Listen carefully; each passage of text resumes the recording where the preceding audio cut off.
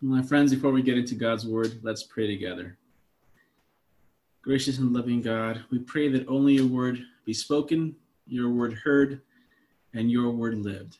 And we pray this in the name of Jesus Christ, our Lord. Amen. Well, today's reading from Genesis is one of the most dramatic reveals in all of Scripture. The long lost brother Joseph, who was sold into slavery by his brothers, now rules over those who enslaved him and holds the fate of his brothers in his hands. It's an incredible moment. There are tears, there's forgiveness, as Joseph explains to his brothers that although they perpetrated evil, God brought that evil to goodness and used it to save his family from starvation, save them from death.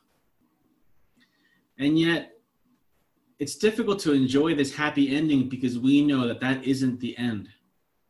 Joseph's family is relocated to Egypt, and they do live in peace, and they prosper with the blessing of Pharaoh, who's so grateful for everything that Joseph has done for the kingdom. But we know that eventually there comes a Pharaoh that doesn't know Joseph, doesn't look on Joseph's family with kindness, and enslaves the whole nation of Israel for 400 years. You see, the story of the nation of Israel, the people of God, is so full of highs and lows. It's a story of God's love and grace that sometimes is accepted, but often rejected.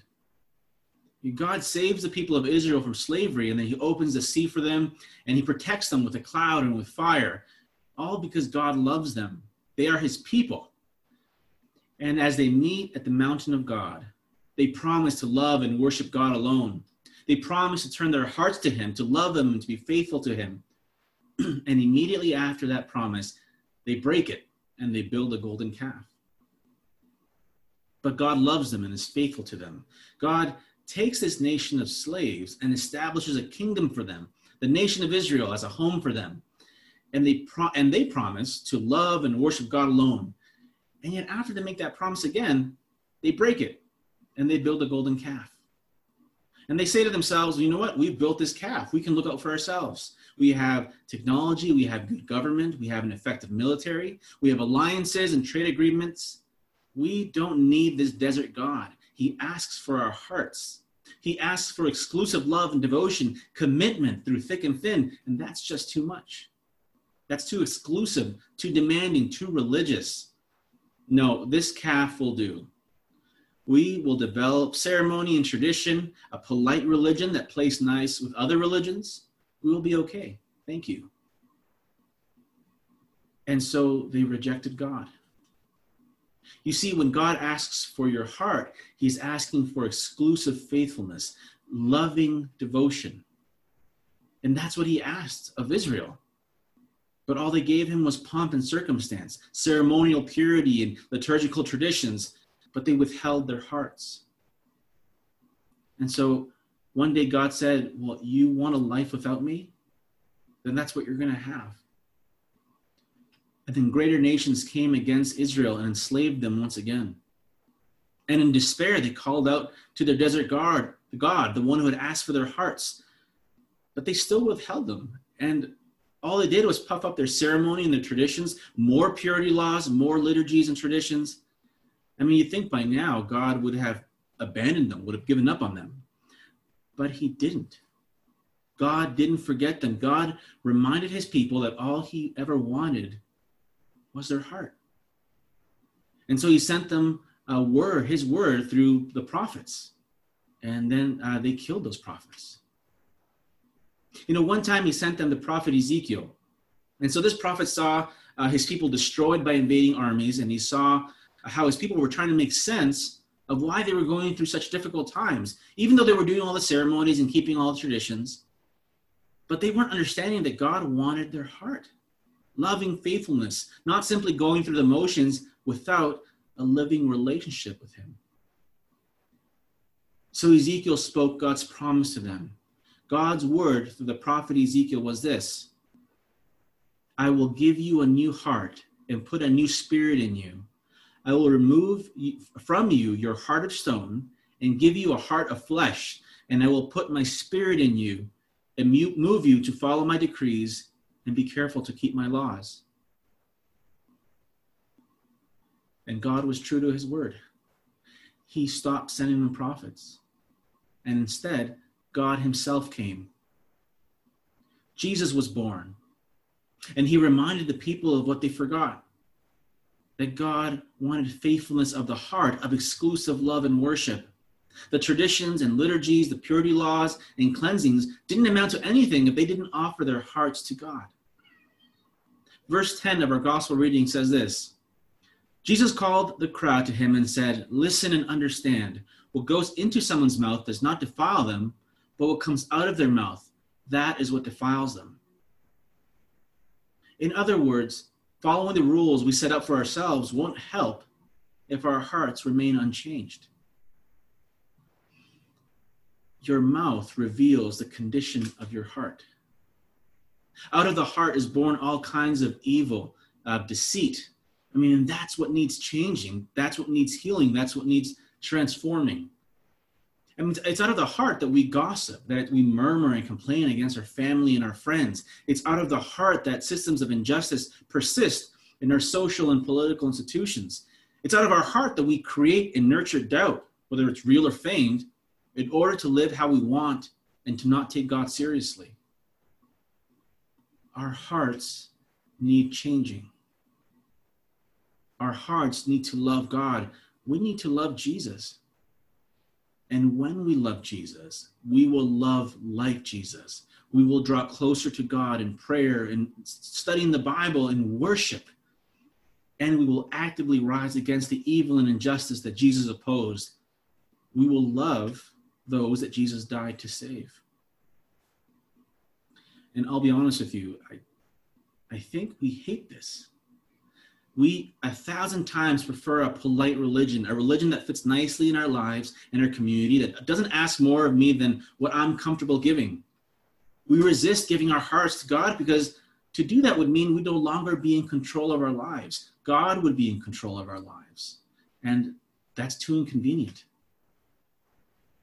And yet that's what it means to love, right? If you're in love, you're no longer in control.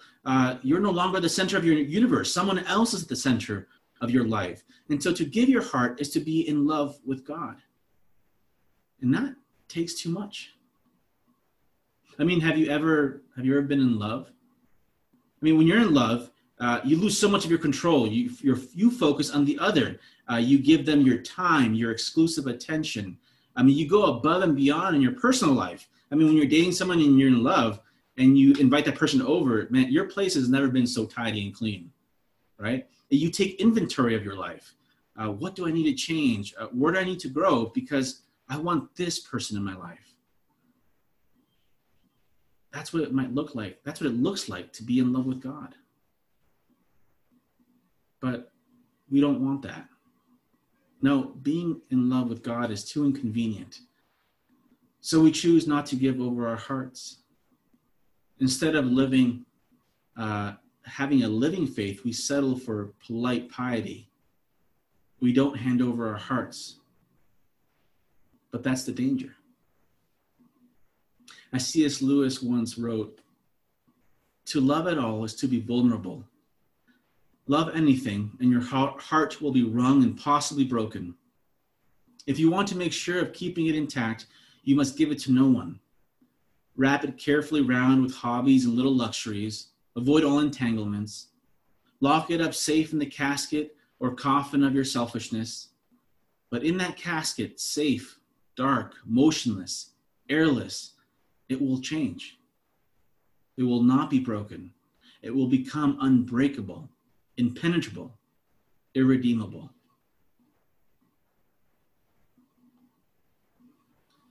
To love God is to be vulnerable to him.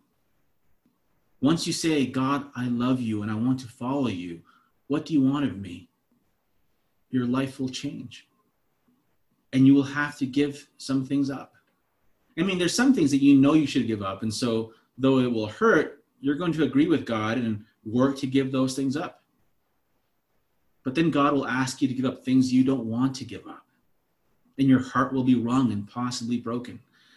But it has to happen because our heart needs healing. And the pain you feel is the surgeon's hand that removes what needs removing, even if it hurts.